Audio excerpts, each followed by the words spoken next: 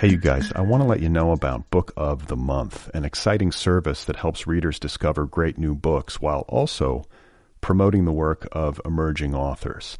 Every month, the editorial team at Book of the Month reads through hundreds of new titles. They do the curating for you. They narrow it down to 5 to 7 of the best new books on the market, and you get to choose your Book of the Month. To sign up, just visit bookofthemonth.com. And for a limited time, you can get your first book for just $9.99 by using the offer code CHIRP, C-H-I-R-P. I should add that Book of the Month recently launched curated audiobooks in addition to hardcovers, so members have options. You can choose one or the other, either the hardcover edition or the audiobook. And if you pick the audiobook, you can download it and listen to it right there in the Book of the Month app. My latest pick is a novel called Anita de Monte Laughs Last by Xochitl Gonzalez.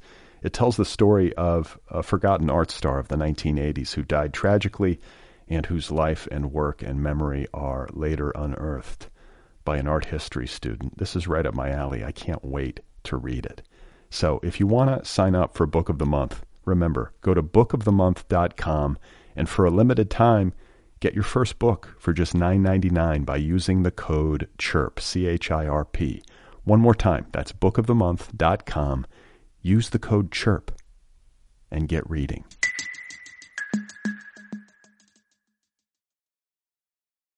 Hey everybody, this episode of Other People is brought to you by Audible, the world's leading provider of digital audio books. Over at audible.com, there are hundreds of thousands of titles to choose from in a tremendous variety of genres, and you can play them on just about any digital listening device in your hand, whether it's an iPhone, a Kindle, an Android, you name it. And here is the deal. Right now, for listeners of this program, Audible is offering a free audiobook download with a free 30-day trial. Go get a book by Virginia Woolf. Go get some Dostoevsky. Go get some Stephen King. Maybe some David Sedaris. Does that sound good? Just about any book at Audible can be yours, free of charge. And if you do this, if you go get the free audiobook, it helps the program. I get a few pennies. That is a nice thing to do. To download your free audiobook, just go to audibletrial.com/otherpeople. Again, that's audibletrial.com/otherpeople. This is a wonderful deal. It is available right now. These are books. You can listen to them. Go and get them. Oh my God. You are not alone. You have found other people. You and I have a friend in common. Every stupid thing that a writer could do, I've done. I think it's really beautiful.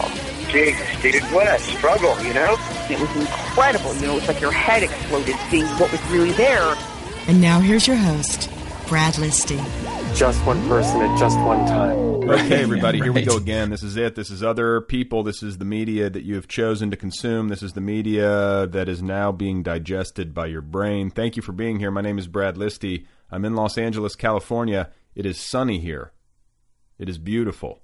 It is the dead of winter. What did I do today? I went to the doctor. I had a physical. My resting heart rate is 46 beats per minute, which is slightly troubling. My blood pressure, 120/80. 120/80. So let's do some tweets, shall we? We haven't done tweets in a few episodes. That's sort of my go-to. Let's do some tweets. Here, right now, are some recent tweets from my personal Twitter account, @BradListy. Are you ready? Here we go. What if everyone in the world knew how to play the banjo? What if hell is a place where people communicate by coughing?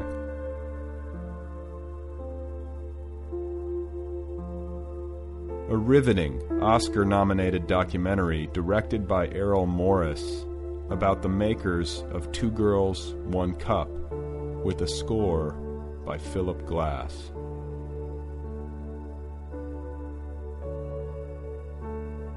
Twitter, happier, more productive.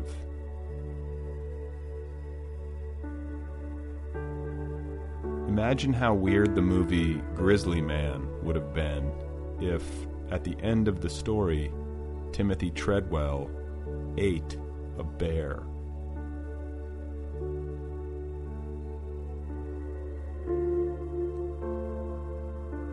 After 9/11, I remember feeling relieved that my last name wasn't Bin Liston.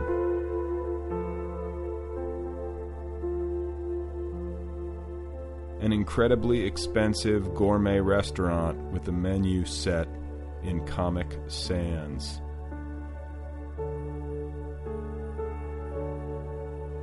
My wife looks so beautiful in the blue, flickering glow of our 52-inch high-definition flat-screen television.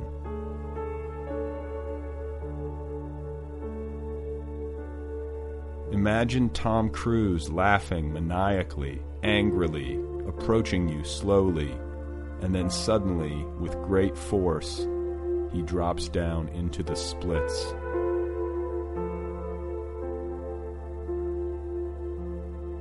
Seems like if you made miniature burritos, like the size of your thumb, hundreds of them, and served them at parties, it could become a craze.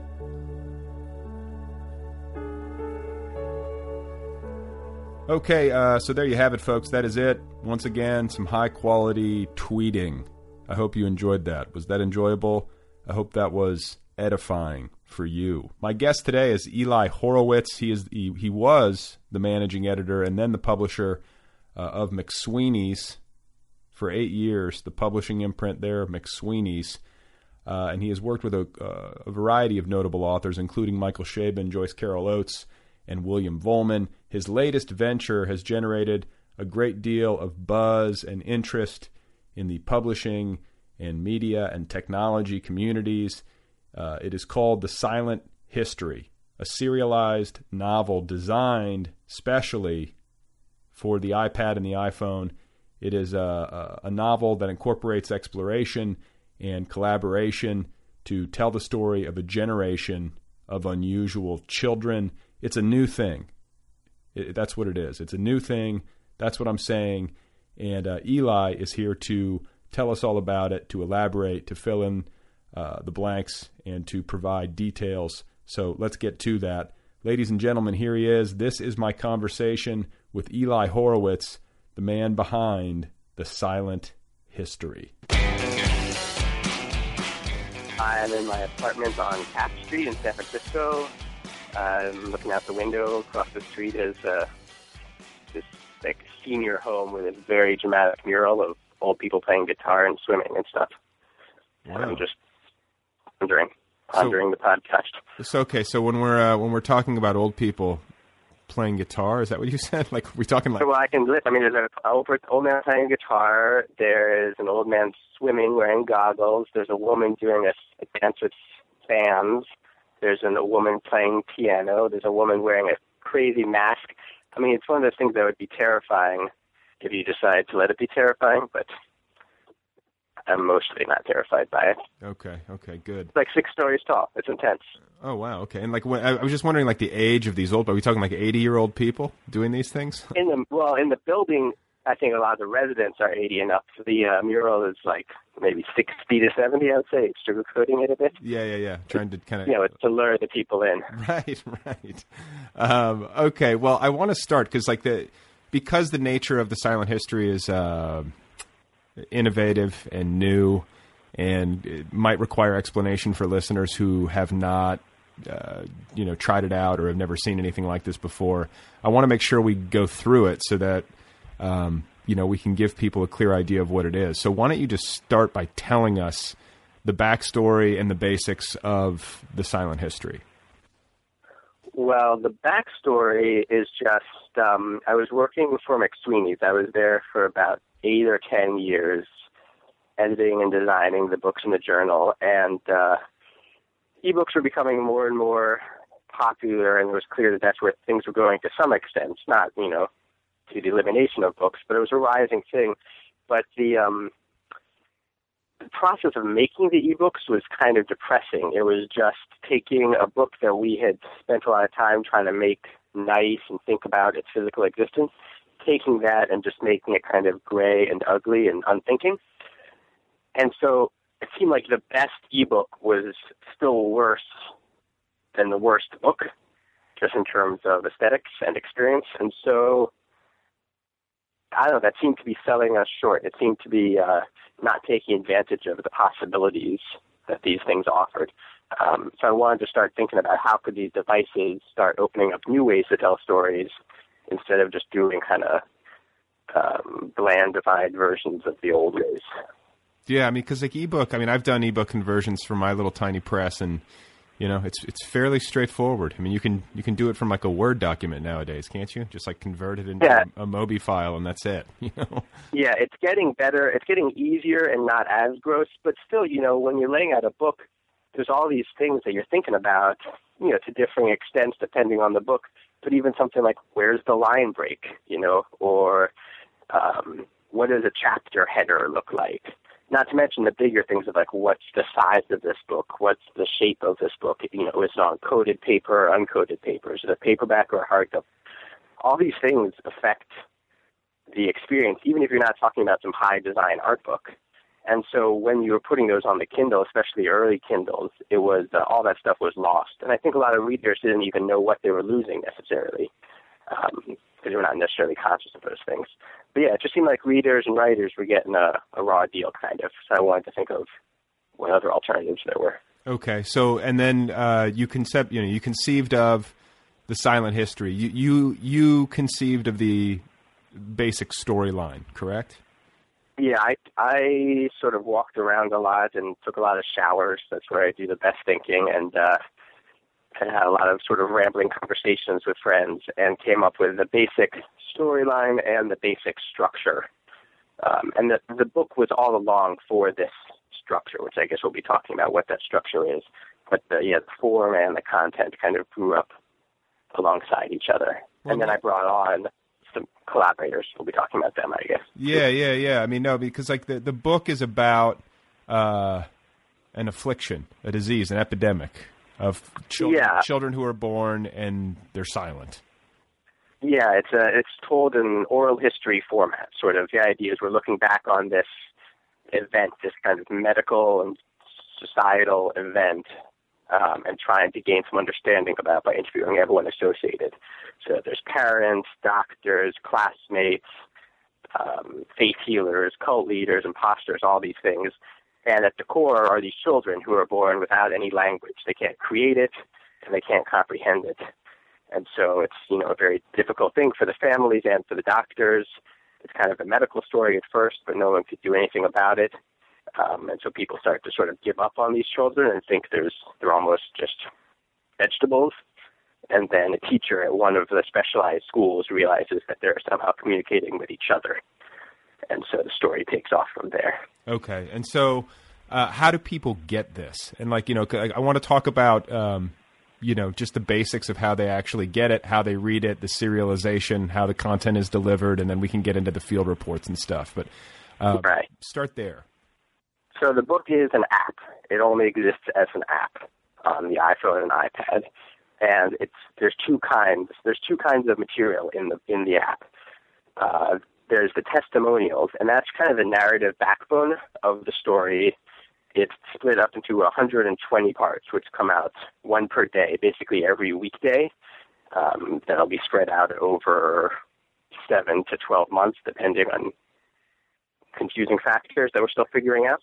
But and that's just a serialized narrative, and that's the main story. That's the core of the story.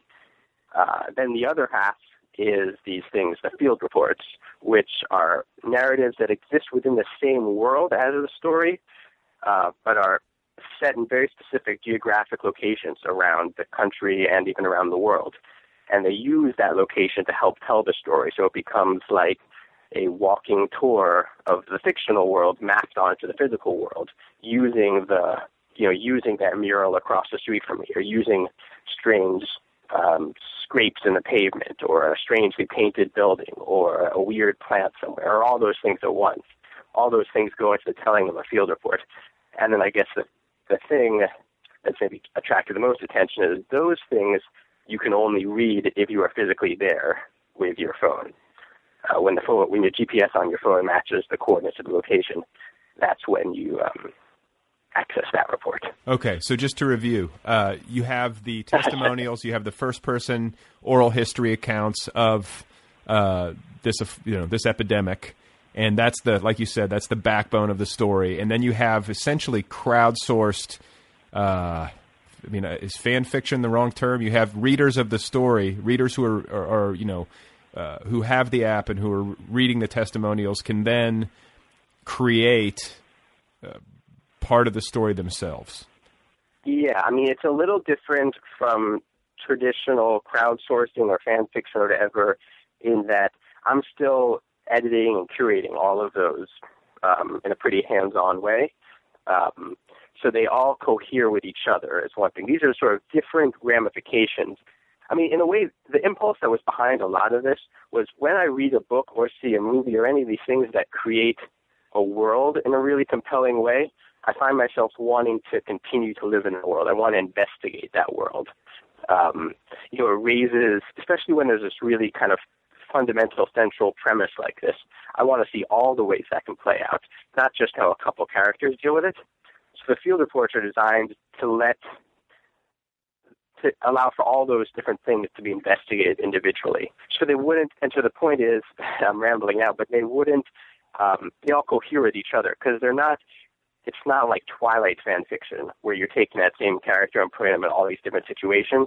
It's showing how this central medical condition would play out in all these different places and families and professions and personalities. Well, right, and yeah, the other issue that I was thinking of is like quality control. So you're going through and you're editing all of these and you're making sure that definitely. Yeah, okay, because like if you just it's more important. Yeah, it's extremely important, even more so than in any normal journal, because people who are reading these things are making a real commitment. They're physically going to the location, right? So they have to have a confidence that it's going to be a rewarding experience.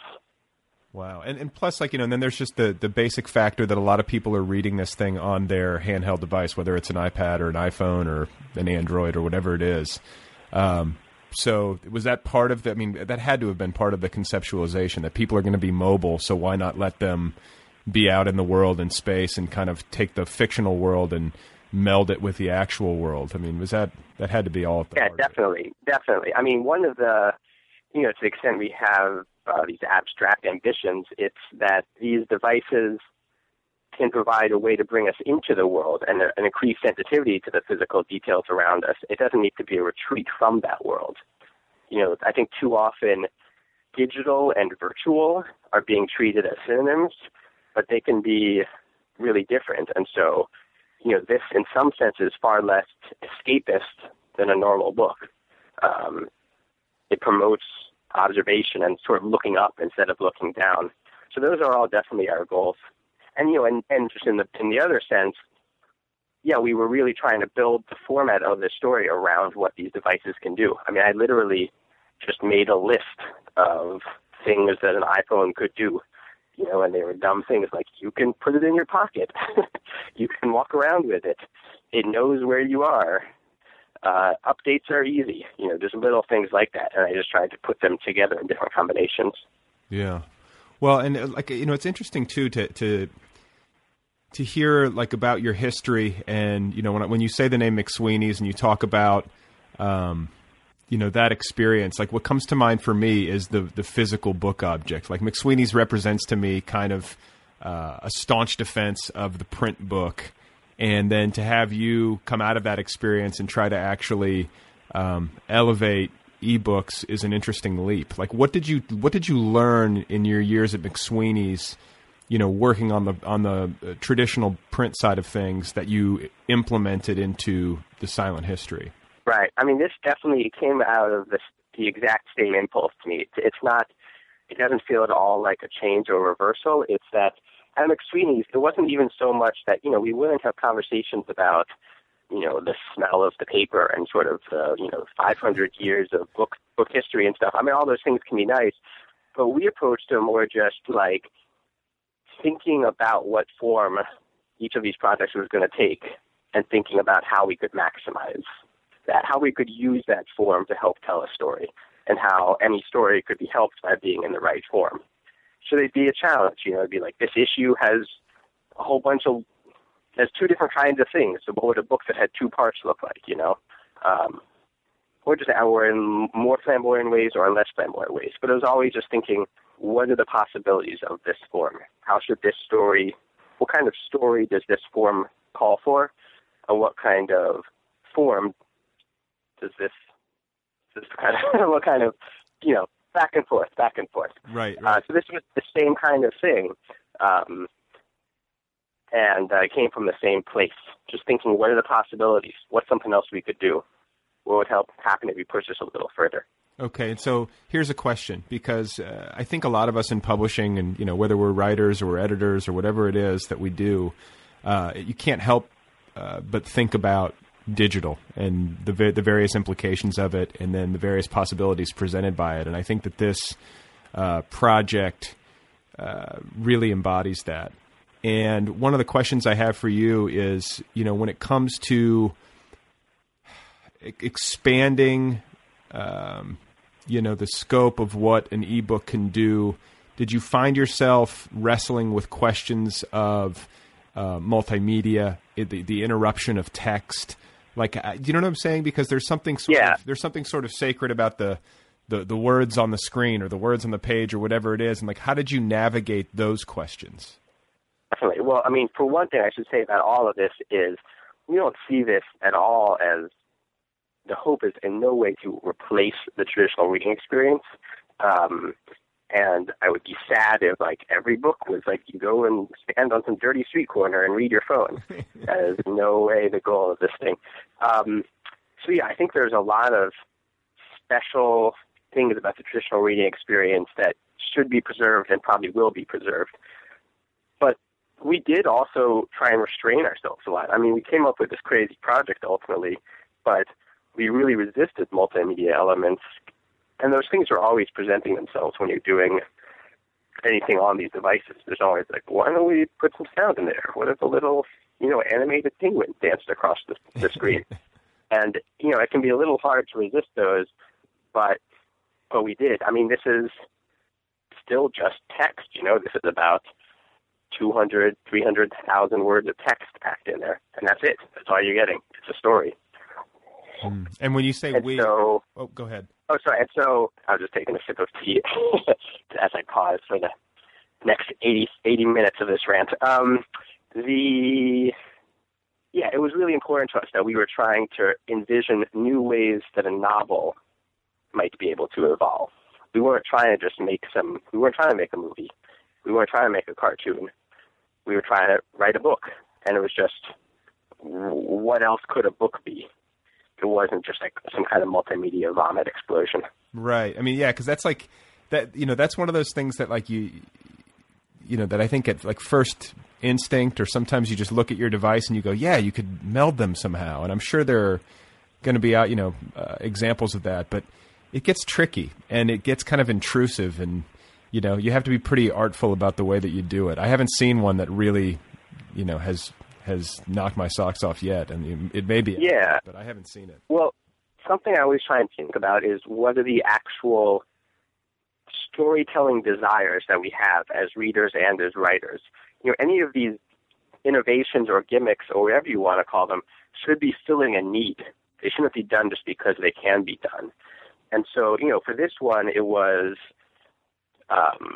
reading a book there's this Dennis Johnson book, Already Dead, that I love, or the movie Children of Men that I love, or any of these things that provide this fully realized rich world.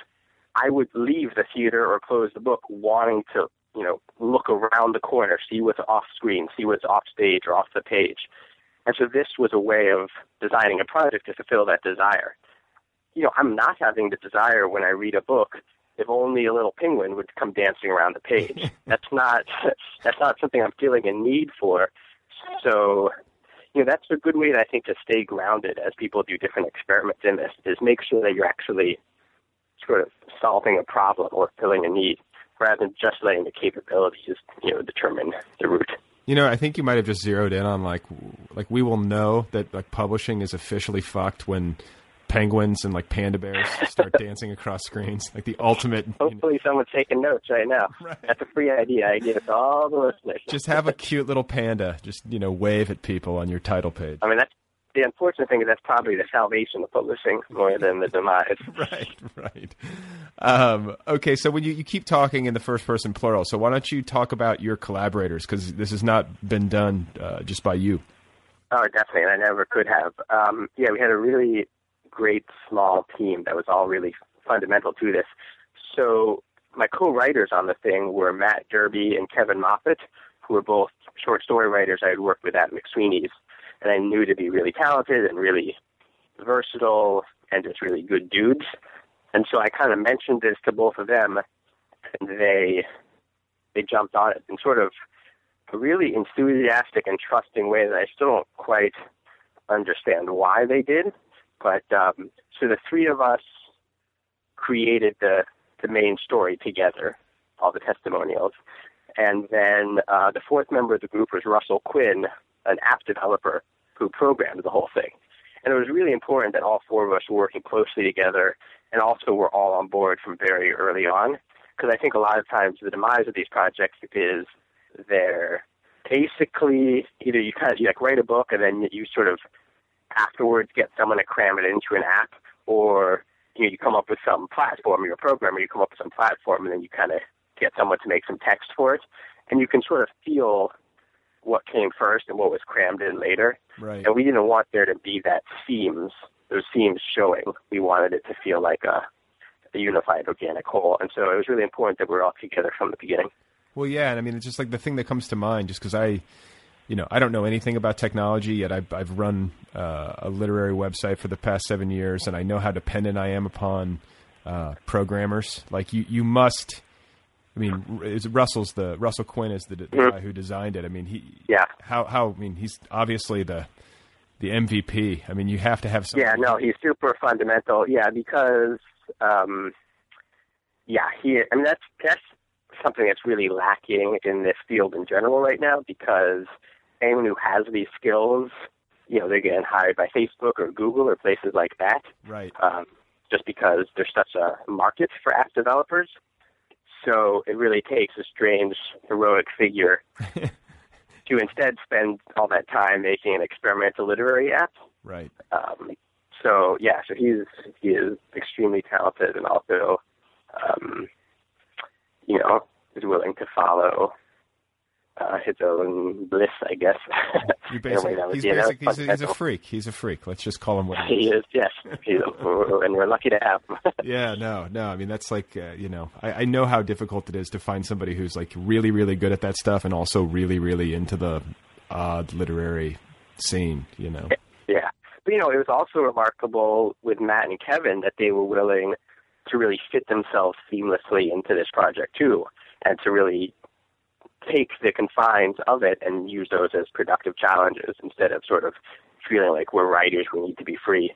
So it was really everyone stepping out of their comfort zones and being excited about being a part of a larger project. Yeah. Well, and so, okay, so with regard to the actual creation of the narrative, the book, is it done? Did you have to finish? Did you feel like you had to have it finished before you launched, or was it something that you felt like you could launch halfway done and then finish as you went because it's a serialization?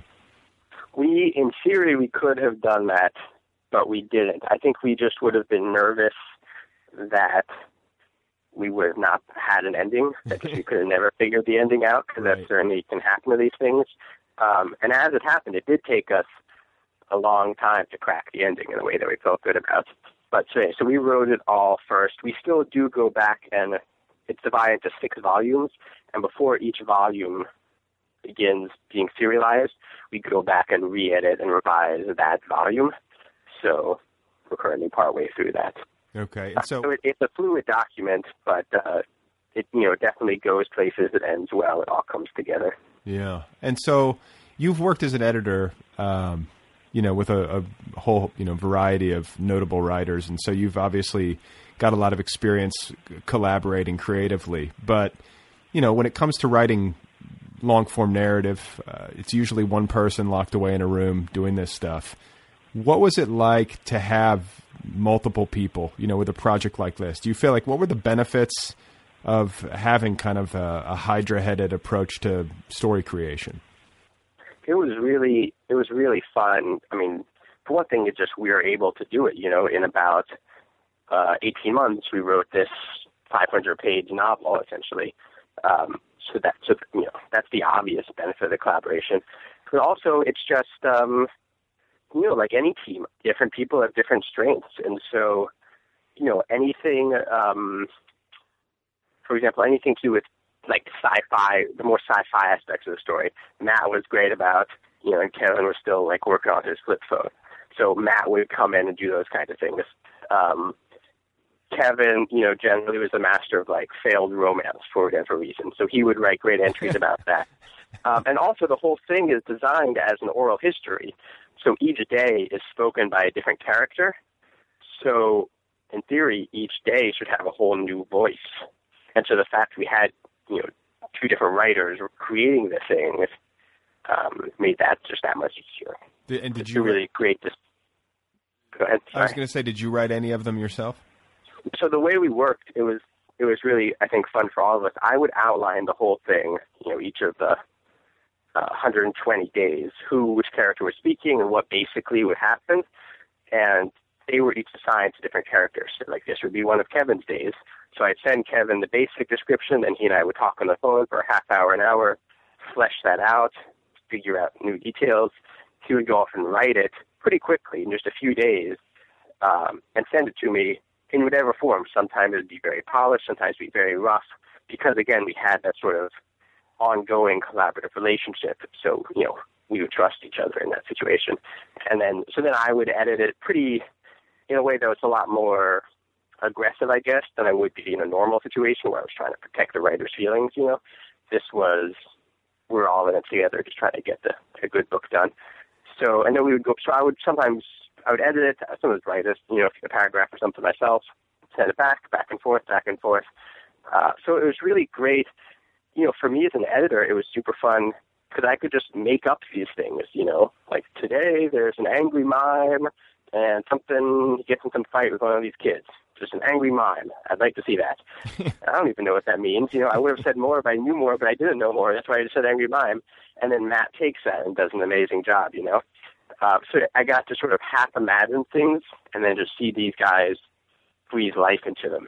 And I think from their side it was great because they're both particularly masters of the short story.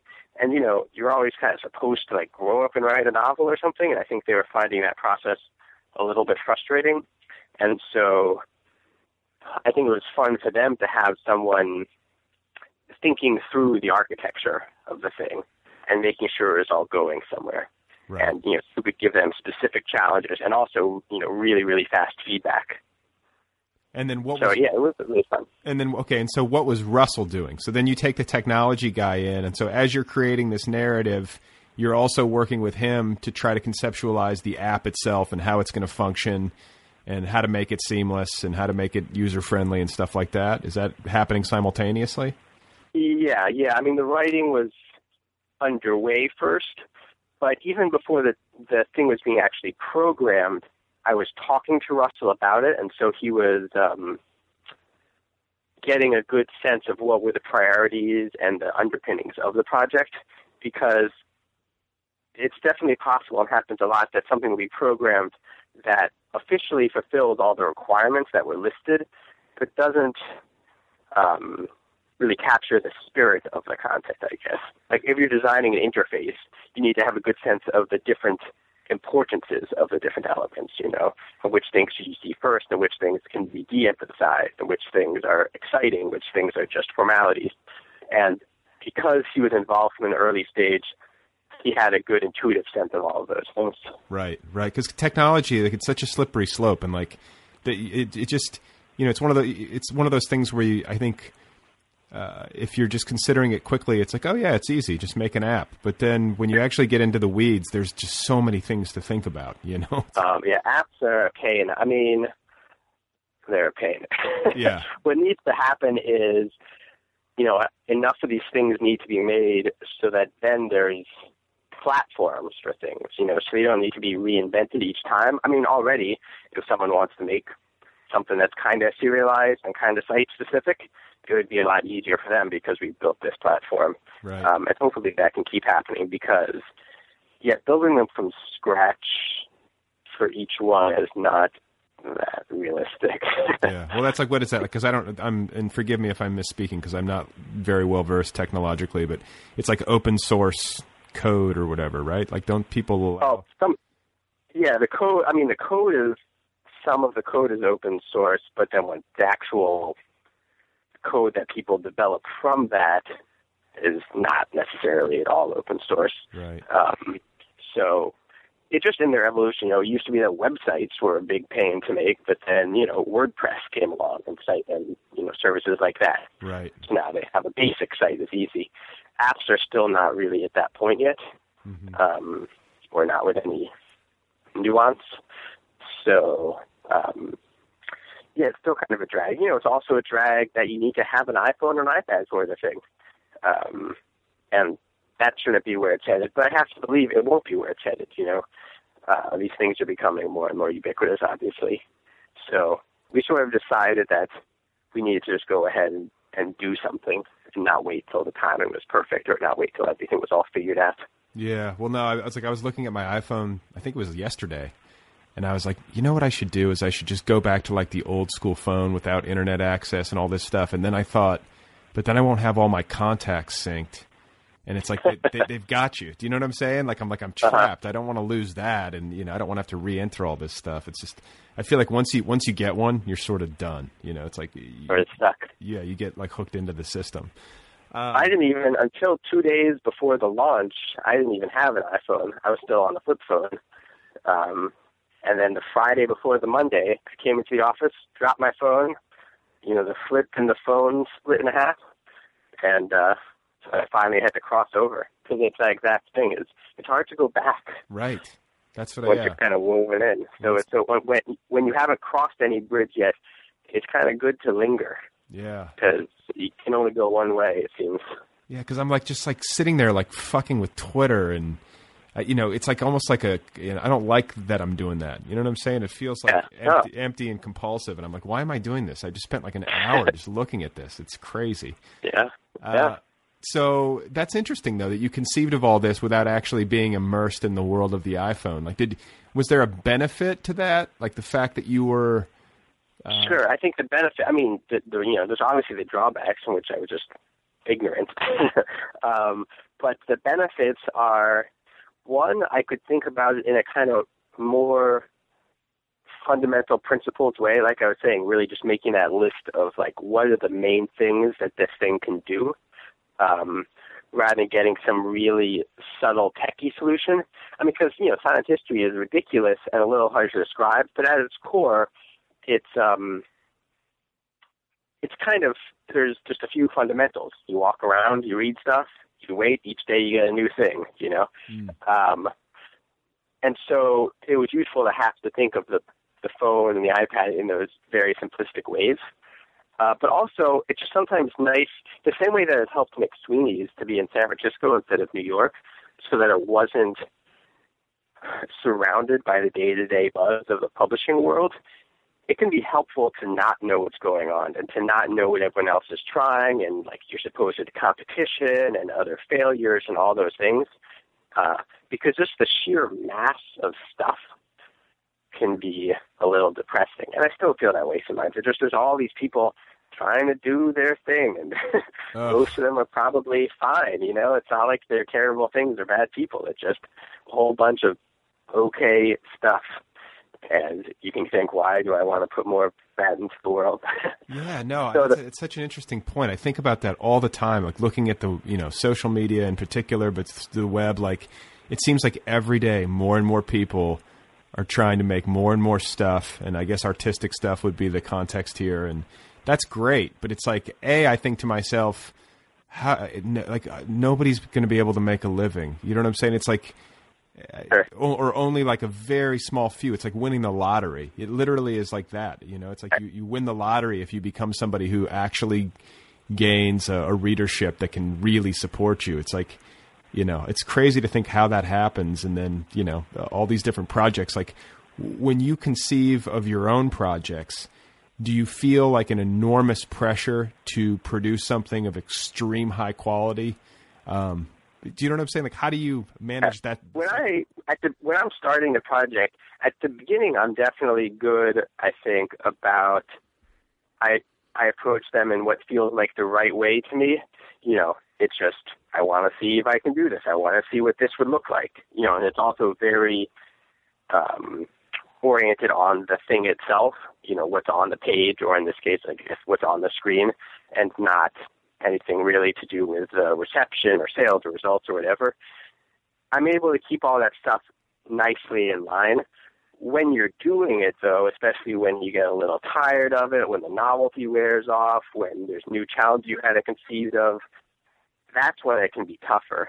And that's when you can, I think, fall prey to more of the general chatter that can be a little overwhelming. Yeah, I mean, that's right. You can't think too much about how it's going to be received. You just basically have to really want to do it and make the thing, and then do your best to get it out there. Yeah, I mean, I would say that as for any artistic endeavor, yeah, a desire to actually make the thing is a pretty fundamental, and because almost it's all these levels of success are still don't even feel like levels of success once you're there. I mean, people think like it's always shifting goalposts, sort of, in any experience, right? If I just had a story accepted by a journal, then I'd be so happy. So then you get your story accepted by a journal. If it would just be accepted by a better journal, I'd be so happy, And then if I just had a book published, and then your book comes out and no one really cares about it, or some people care about it, but now you need a successful book. I mean, none of these things change anyone's life. So basically, you just need to want to do it. And but it helps to not be watching everyone else trying and failing. Right. Well, yeah, and just to be, I don't know, aware of your own passions. Mm-hmm. So let's talk a bit about, like, I want to kind of go back in time and like trace how you got to this point, like you're, biographically. Like, where are you from? I'm from Virginia, and I came out to San Francisco after school just because a friend was driving out here, and I got involved with McSweeney's because I had a little construction experience. I'd worked as a carpenter for a little while, a pretty bad carpenter, but and Dave Eggers had just moved out to San Francisco and was trying to build 826 Valencia, this free tutoring center for kids that we have out here, or we have, whatever. And so it wasn't ready to open yet. They needed people to help build the place and build the pirate supply store that was in the front. And I had this bit of construction experience, so I volunteered to do that. So I didn't even really quite understand its connection with McSweeney's at the time, or how close it was. But I was working on that, and then the store was ready to open. So they asked me if I wanted to sit as a cash register. So I did that, selling eye patches and stuff, but not many people were buying eye patches or anything. So I had a lot of free time. So Dave just sort of was, all the McSweeney's people, the circle, had sort of were back in New York, and he was out of San Francisco. So there was all this stuff to be done and no one to do it. So some things just sort of ended up in front of me, which is sort of the way it still works now. It's a very ad hoc, fluid organization. And within like 3 months, I was managing editor. I was not managing, there were no other editors. I was not managing anybody, but it was called managing editor. And that was 2002. Wow. So and it all just went, but I didn't have any editing experience or design experience. It was just problem solving, I guess. Wow. Okay. So, so as a child, were you bookish and interested in this stuff? Is this something that you kind of felt like you were going to get involved in, and you just didn't know quite how, or was it something that came as a surprise to you?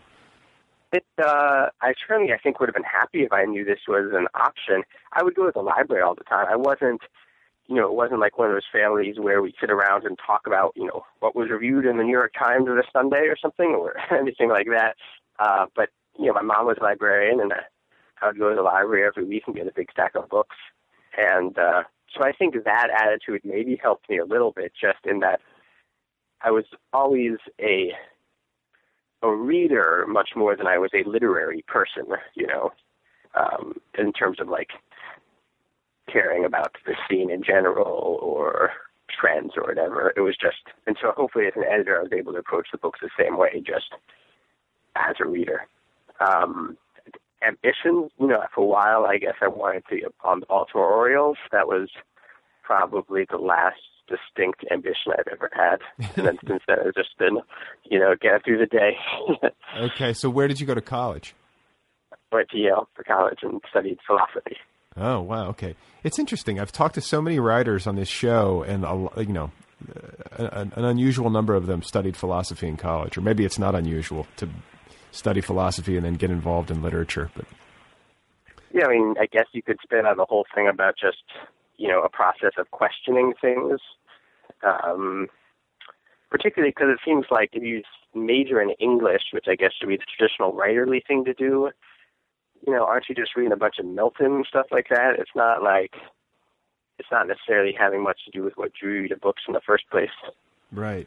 And there was always something about, I don't know, maybe this is going to sound silly, but having somebody else pick out my reading list for me always sort of bothered me.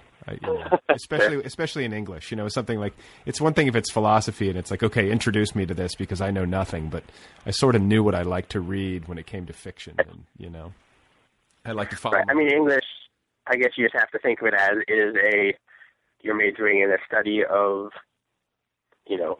500 years of literature coming out of England, basically, and then to make sense to start with Milton or whatever. But if you think of it as, I like to write, I like to read, then it's not really necessarily the same topic as what drew you to it. Yeah. So you went to Yale, so that means you must have been a pretty bright kid, like good grades, all that kind of stuff? Good enough, I guess. Good enough. And then at Yale, extremely studious or not? No, I was never, I don't know, I've always just kind of gotten things done, but never had a big drive to do more than that. No, at Yale, I remember being very curious, I guess. I took that philosophy stuff seriously in a way that kind of feels charming to me looking back at it. But I was really trying to figure things out, Yeah. I was looking for the answers to questions. And it would frustrate me when I found a hole in someone's argument. And I would write a paper, debunking whoever, and some level I kind of expected them to go, we're going to stop, we will now stop teaching Mill or whatever, that's it for Leibniz. We found out that he was wrong because Eli wrote this paper. And of course that's not how it works, but it was, a good experience, a good process, definitely. Well, it's interesting though. You can't replicate that energy that you have when you're 19, 20 years old or whatever, and there's something glorious about that, I think, when you feel like you can figure things out, or I don't know, just the vastness of possibility, the sense that you have when you're that age is awesome. Yeah, but, it relates a little bit to what we were talking about sort of putting yourself in a bubble to some extent, because that's what allows that is you don't have the as much knowledge of all the people who have said the same thing before or asked the same question before, and that lets you do it in a new way. And so, with this project, for example, I didn't know about all the other people trying to do, digital fiction or the history of the form or anything like that. And by just going into it, just saying, I'm going to try to figure this out, it lets you be wholehearted about it in a way that you maybe couldn't do if you got the full broad scope of the thing. Sure. So you got, and then just like to clarify, because I know you said you worked construction, but you got out of Yale and then jumped in your buddy's car. Yeah, and then it came out here. The internet was extremely popular at the time. This is early 2000. And so I got this job writing science trivia questions for a website that never existed. These were trivia questions based on late 90s movies and then investigating the science behind those movies. In Armageddon, Steve Buscemi gets space rage and fires a machine gun all over Mars. What would actually happen if you fired a gun in outer space? A, it would be very slow. B, and so on. What would happen? It would actually, so the semi-smart answer is to say it wouldn't fire because there's no oxygen for the combustions. Oh, right. But the even smarter answer that I found out is it turns out that the cartridges are airtight and supply their own oxygen. So it would fire, and then the bullet would just go essentially forever because there's no air resistance. Would it come out at bullet speed? I mean, do you know what I'm saying? I guess it would come out at bullet speed. It just would not slow down. Okay. Or it would slow down much, much, much, much, much more slowly. Right. Okay. And then I don't know what would happen to you in terms of going backwards or not. I don't know. It was just a multiple choice question. So I wrote a few hundred of those, about Men in Black, and there was a movie, My Giant, starring Billy Crystal and George Murasan, this very tall basketball player for the Washington Bullets. So I wrote a lot of questions about the, his pituitary gland and stuff like that. So yeah, I did that for a year, and then left I built this kind of little shack in the woods in the Blue Ridge Mountains in Virginia, having no idea what I was doing at all. And that seemed to go okay, so then I moved back to San Francisco and got this job on the rehabbing this old Victorian, this really nice mansion, just like doing the most boring things, like I'd be up on like the back of the house on the 4th floor scaffolding, and I would pry off this tiny piece of trim, dig out some rot that was behind it, pour this one kind of polymer in the hole to kill some mold, spackle it with this other kind of polymer, sand it down, and then put the trim back on so it looked exactly the same. One time, I spilled something on the roof, and I remember having to wash the roof. That seemed like a particularly pointless activity. But so I did that for 3 months. I learned some things. And you had no experience? You said you built a shack in the Blue Ridge Mountains. Is that the part of Virginia that you're from? Are you from the? No, that's south. I'm from Northern Virginia, like the suburbs of D.C., just general suburbia. This is more about 2 hours south, kind of near Charlottesville, where the University of Virginia is. Okay, yeah. So, this was totally in the middle of nowhere. It was like there was no running water, no electricity, end of a long, long dirt road. And when I did that, I had no idea what I was doing. Hammering, and the nails would go all different directions and everything. But, it's not that hard at all. If you have time and low ambitions and low standards and a little bit of help, building a shack is not, it's all like right angles, and it's just not a big deal. And so that was an important lesson, I think, though, that you can just sort of figure things out if you give yourself a little time and have realistic expectations, and are happy with good enough rather than perfect. And in a way that I think everything I've done since then has been approached from a similar attitude, I guess. Well, yeah. I feel like I'm not a handy person. Like, I'm not good with tools, much to my wife's chagrin.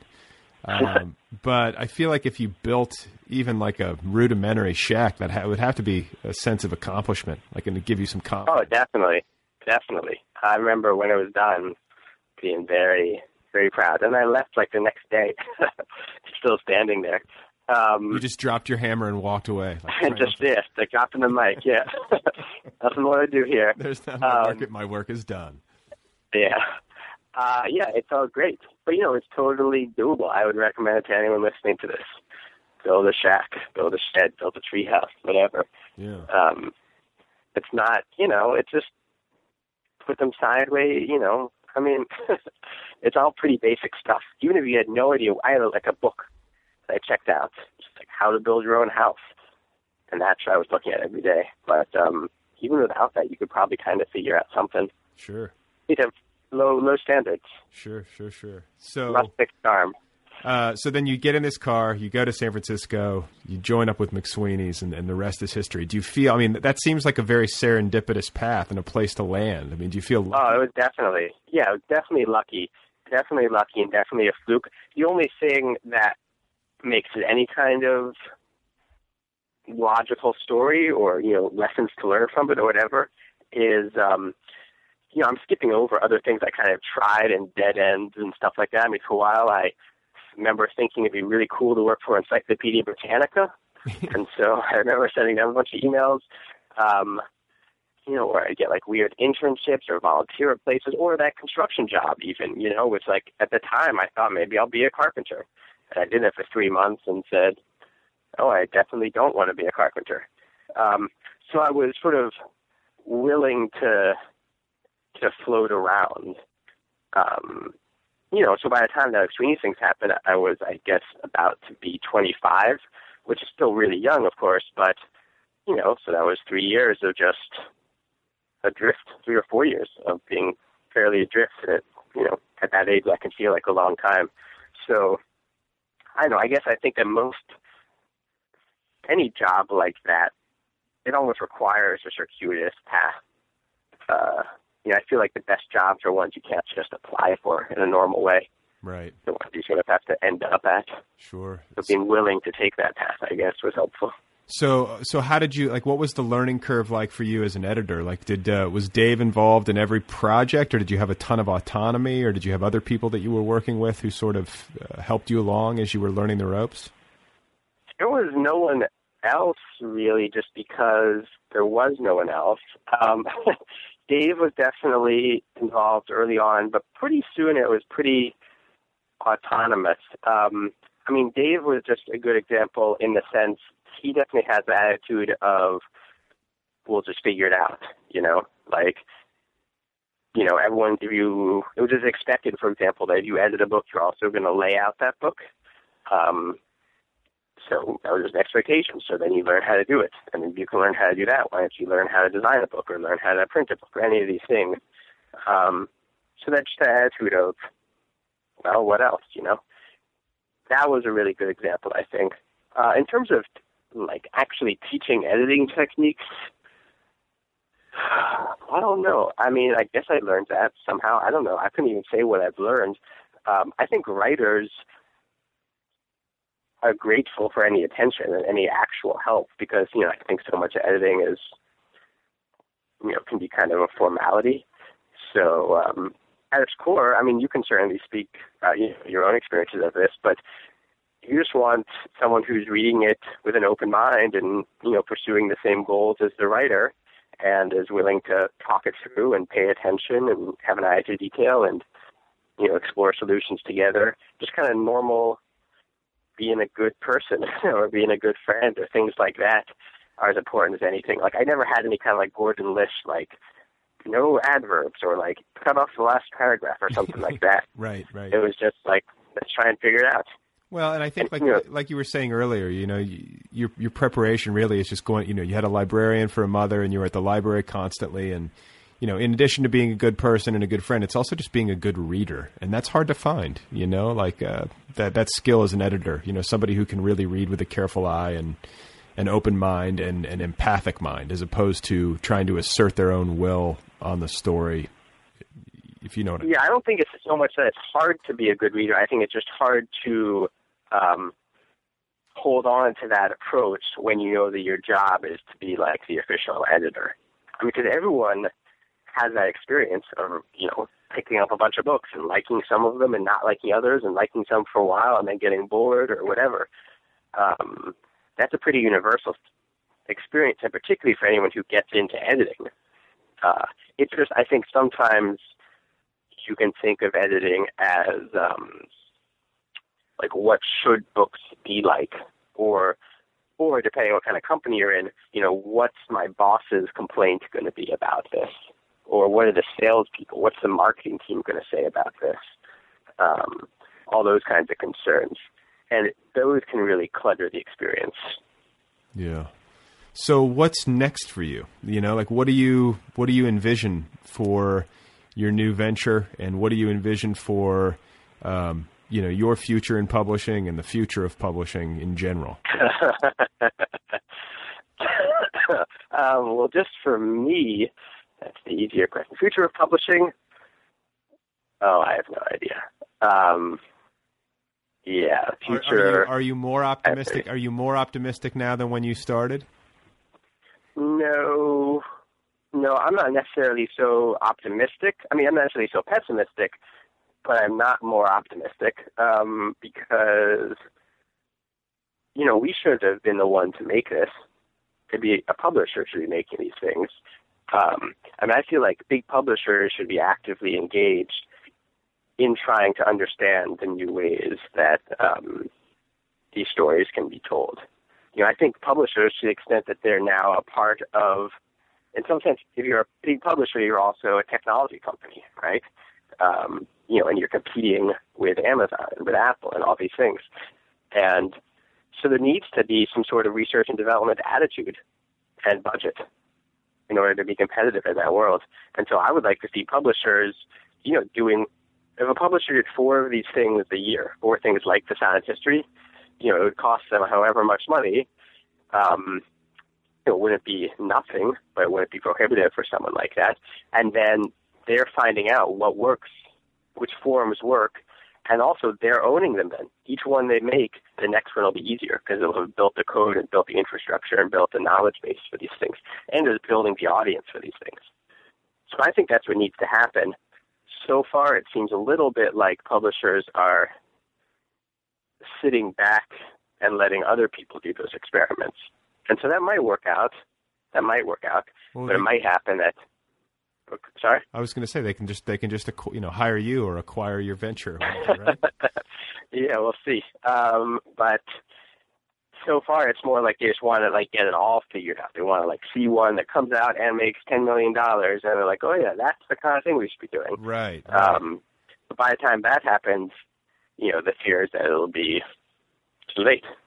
Yeah, people won't be looking to publishers. It's a really interesting question because, like you said, I don't think it would be cost prohibitive to budget for some experimentation, some sort of laboratory that's paying attention, because it almost seems negligent, or it does seem negligent to me, to not be engaged as a business if you're in the business of publishing, or if you're in the business of disseminating stories. How could you not have at least some contact with this realm and some interest in experimenting? It seems crazy to me. I mean, they are, to be fair, on small levels, they are. They're trying to do these, enhanced ebooks sometimes. There have been a couple high-profile apps, but it's, been fairly tentative. And I think there's also a lot of people, sort of a lot of mid-level or lower people who are excited about this stuff and have a lot of good ideas, but they're having to justify those expenses in a real kind of, cost-benefit analysis way to the people at the top of these corporations. And that's a tough thing to do, obviously, because it's not really built for this R&D format. It's not what people are used to. But particularly as these publishers get larger and larger, right, now that there's, what's the Penguin Random House? Is that what happens? I want it to be called Random Penguin, really bad. That would be. That's the kind of nice thing that should be. People can be concerned about the drawbacks of that, and maybe they should be, or maybe not. I don't know, but that makes it that much more possible. Because if they had made this Silent History, that whole corporation would now have a really elegant content management system for any app they wanted. They could serialize any book they wanted. They could do site-specific for any kind of travel guide or scavenger hunt. They would own all those things, whether or not the Silent History was, a huge hit. So it seems to me like a good opportunity. I mean, what do I know? I worked at McSweeney's. We never figured out how to make money. So, you shouldn't. They're the ones who have run corporations. So, but it seems like there's possibilities there, and if they're depending on people like us to do it, I don't know. I mean, it takes kind of a little bit of insanity for 4 guys to try and sort of make the best, book app ever or whatever. Well, any innovation or any kind of entrepreneurial venture requires a leap of faith. And one of the things that was coming to mind as you were talking about, publishing in that last few seconds was geography, and the fact that you're in San Francisco and have at least, closer proximity to Silicon Valley and to the world of technology than the traditional publishers in New York. Does that play in at all? Do you feel like that might open up possibilities for you and your venture because you have access maybe to more people with those kinds It of could. minds? I mean, probably if we were smarter, it would be. We've also, in some ways, shied away from that world because the instincts there are to be so huge. It's sort of a different kind of ambition where, everyone wants to make like the next Twitter or the next Facebook or, something that can be everything to everybody. Right. And so that's why there's a lot more work going on in the platforms, different kinds of reading platforms, sort of generic ones that like this will work on all devices and you can just publish your thing easily, which definitely has its place and its value. But there's fewer people who are maybe able to do or interested in doing the heavy lifting of what content is going to fill those vessels and really justify them. It's kind of the attitude is we'll just make the platform and let the people, the crowd, whatever, figure that out, which works for some kind of things. I mean, it works for status updates, and for tweets. And I don't mean those in like a negative way. It does work for those, and those, there can be great work in those, but it's not necessarily what's going to lead to novels that we really care about. Yeah, you know what I want? I want to see like really ingenious programmers and tech people who, having worked in the Facebooks and the Googles and the whatevers for however many years on these big, huge, massive projects, where they're sort of just coding and doing this stuff in kind of an assembly line. I'm just imagining all this, by the way. I want to see them. I want to see them, decide that they want to do something more meaningful. I want to find the tech people who are book nerds, and I want them to somehow like connect and create like a website where we can find them. Do you know what I'm saying? Like, right? It's such a needle in a haystack. But if we could somehow get them to group together and let us know that they exist, I think that they would have a lot of business from writers. There would be a way for us to join forces. I mean, it'd be interesting to make a site almost where, it's something a little bit like Kickstarter or something where like, everyone kind of presents the projects that they want to do. They just need a programmer for, and then the godlike programmers can just peruse it and pick. That's the one that I want. Right. And that's the one that seems most interesting to me. Right, and I get like 50%. Like we just split it down the middle and go. That would be great. I mean, and hopefully that'll start happening. Maybe not that whole fantastic version of it, but definitely people who've made some money but want to work on a different kind of project. That would be nice. Well, I can't help. I mean, I'm excited by the silent history for the simple fact that like I can't help but imagine that there's going to be an evolution in storytelling related to technology, and that we're at I can't help but sense that we're at the beginning of that wave as opposed to the end. Like I think it's just starting in a lot of senses. So I don't know. I'm a big fan of the experimentation. I applaud you for it, and I'm curious to know like how has it been going? Because this thing launched in October. Is that correct? Yeah, in early October, beginning of October. So how has the response been generally, and like how is have you been having to manage and curate like an insane amount of field reports? Has it overwhelmed you? Like what's it been like so far? It's been really good. People have been responding in the way that we imagined and hoped for, I guess, both in terms of their engagement with the story and their experience of the format. They've both been really encouraging. And also just that it has worked, it hasn't broken. No one's gotten killed, like standing on some street corner somewhere or ended up in a ditch. It's all gone smoothly. There have been some great field reports written, and so we have about 250 of them so far in 9 countries, mostly in the U.S., but in a lot in England and Australia too, and a handful of other spots. And so that's been really good. It's still a challenge just even to like get the word out. It's still a challenge. We've had good press, but it's still always like you need to keep pushing it and hustling. I mean, an unexpected thing about serialization, which should have been obvious, is just it's not over till it's over, I mean, as I'm sure you can relate, like, you do all your work up to the publishing of the thing and then it launches, and it's hard to know, is that the day that your work ends or is that the day that your work begins? So we're still trying to navigate those priorities. But it's been really encouraging. I mean, it's been encouraging in the sense that it confirms that the hunger is out there and that people are ready for new experiences. One of my concerns going in was just, will anyone even understand this? Will they even want to deal with this at all? And people do. It seems like people are excited to try new things. Cool. They're ready for it. I've noticed, and part of the reason why there's been so much buzz about this and has been the newness of it, the fact that it kind of breaks some new ground. But I'm curious to know, because I've gone through this myself, and I think anybody who publishes a book for sure goes through this, where you do all this work to conceive the thing and then actually make it, and then you've got to put it out into the world and you've got to market it. And with a project like The Silent History, there's an obvious hook where it's like, oh, this is a new thing, and it's it's rooted in the digital devices, and I can sort of see how that would be an easier sell to the media than like, I have a new story collection, or whatever. Right. Right. But I'm curious to know, how did you manage the marketing and PR aspects of it? And that's also a ton of work. So like, how did you guys do that? Yeah. Well, I mean, it's a lot. Well, something we've been realizing is it's a lot. It's easy to market it to press. It's an easy story that relates to a lot of that people are interested in, but it's actually hard to market in terms of individual sales, just because people, for whatever we talk about bookstores dying and all these things, there's still, however many hundreds or thousands of bookstores all over the country. There's people who identify themselves as people who go buy books. There's places to buy books. There's websites to buy books. There's people reviewing books.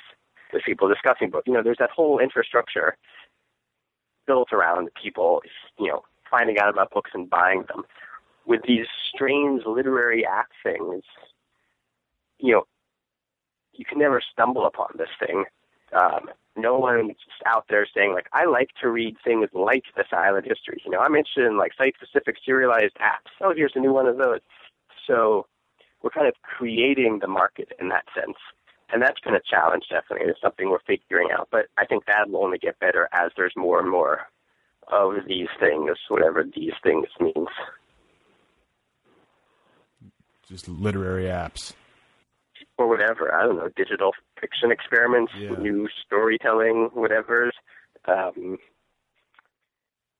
don't know. I don't know what it'll be, and I don't know when it'll be.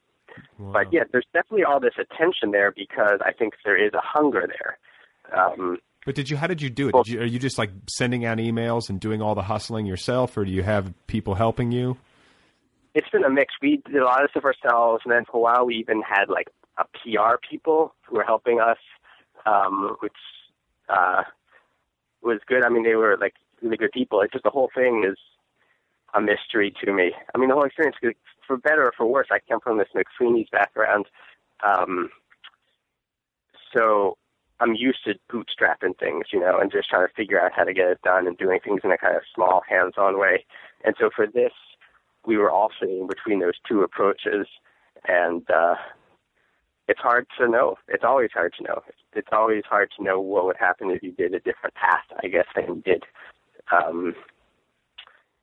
So, yeah, because you never know. You can never put your finger right. If I had done this, this would happen. If I hadn't done that, this would happen. So we just kind of learn as we go. Well, I think you've done a pretty good job. I mean, I've been seeing lots of great stuff about it on the web, and, I think that we're going to continue to see more and more experiments in this vein. So congratulations on being, first of the line, or if not first of the line, close to first of the line. And early. I wish you the best of luck with it. All right. Well, thank you. Thanks for having me. All right, folks, there you go. That's it. That's the program. That is Eli Horowitz. Go check out thesilenthistory.com. You can find The Silent History on Twitter @SilentHistory, and it is also on the Facebook. And you can also just go get the app. It's available for your iPad or your iPhone. Check it out. Engage with it. Engage with it. Thank you to Kill Rock Stars for all the great music, as always. Be sure to check out killrockstars.com. And I should point out, as a technicality, that the music that was playing when I was doing the Twitter segment there at the front end of the show, that's a song by Brian Eno. That is not a Kill Rock Stars song. So thank you to Brian Eno. I love you, Brian Eno. Don't forget, folks, to go get the Other People app, the official app of this program, available for your iPhone, your iPad, your iPod Touch, or your Android device. It's an app. It's free. It doesn't cost anything. It's the best way to listen to this program, and it also allows you to access premium content, which is not free, but which can be had for a pittance, a couple of bucks. It's nothing. So do that. You get 50 shows for free. Do you know how that works? You get 50 episodes for free. And then if you want to dig into the back catalog, a lot of great interviews there in the back catalog. You pay $2 a month or $9 for an entire year. You have access. It's simple. It's like, it comes down to like a penny a day. I don't know what it is, but it's extremely cheap. So please get the app for free, get 50 episodes, and if you want the premium content, you can access it there from the app, but you don't have to pay if you get the app. You can have the app for free. Am I making any sense? Do you know what I'm saying? So what am I going to do now? I think I'm going to go to the gym. Maybe I should do that. It's 2013. Everybody's going to the gym. I can go to the gym. I can do that. I can lift some weights while looking in a mirror. I can look at myself lifting weights while looking in a mirror. I can look at other people lifting weights. It's a weird thing, that dynamic. I find it strange, and yet sometimes I do it. Why do I do it? I think it's because, if I'm being honest with you, I'm frightened. I'm scared of getting older. I'm scared of getting fat. I'm scared of getting soft. And everything I do is fear-based, which I just realized. I am completely driven by fear. Oh, Jesus. Please remember that Immanuel Kant, I believe that's how you pronounce it, Immanuel Kant never saw a mountain in person. And that Frank Lloyd Wright died after a heart attack and surgery. That's all for now. That's the end of the program. I will be back again soon. Do you hear me? I will be back again soon with another conversation with another author that will meander and that will hopefully surprise you a bit. Thank you for listening. I appreciate you. Do you hear me? I appreciate your listenership. And when I think about you, it makes me feel, what's the word? Grateful? It gives me a gratitude attitude. Don't ever say that, by the way. Don't ever say gratitude attitude sincerely. Ever.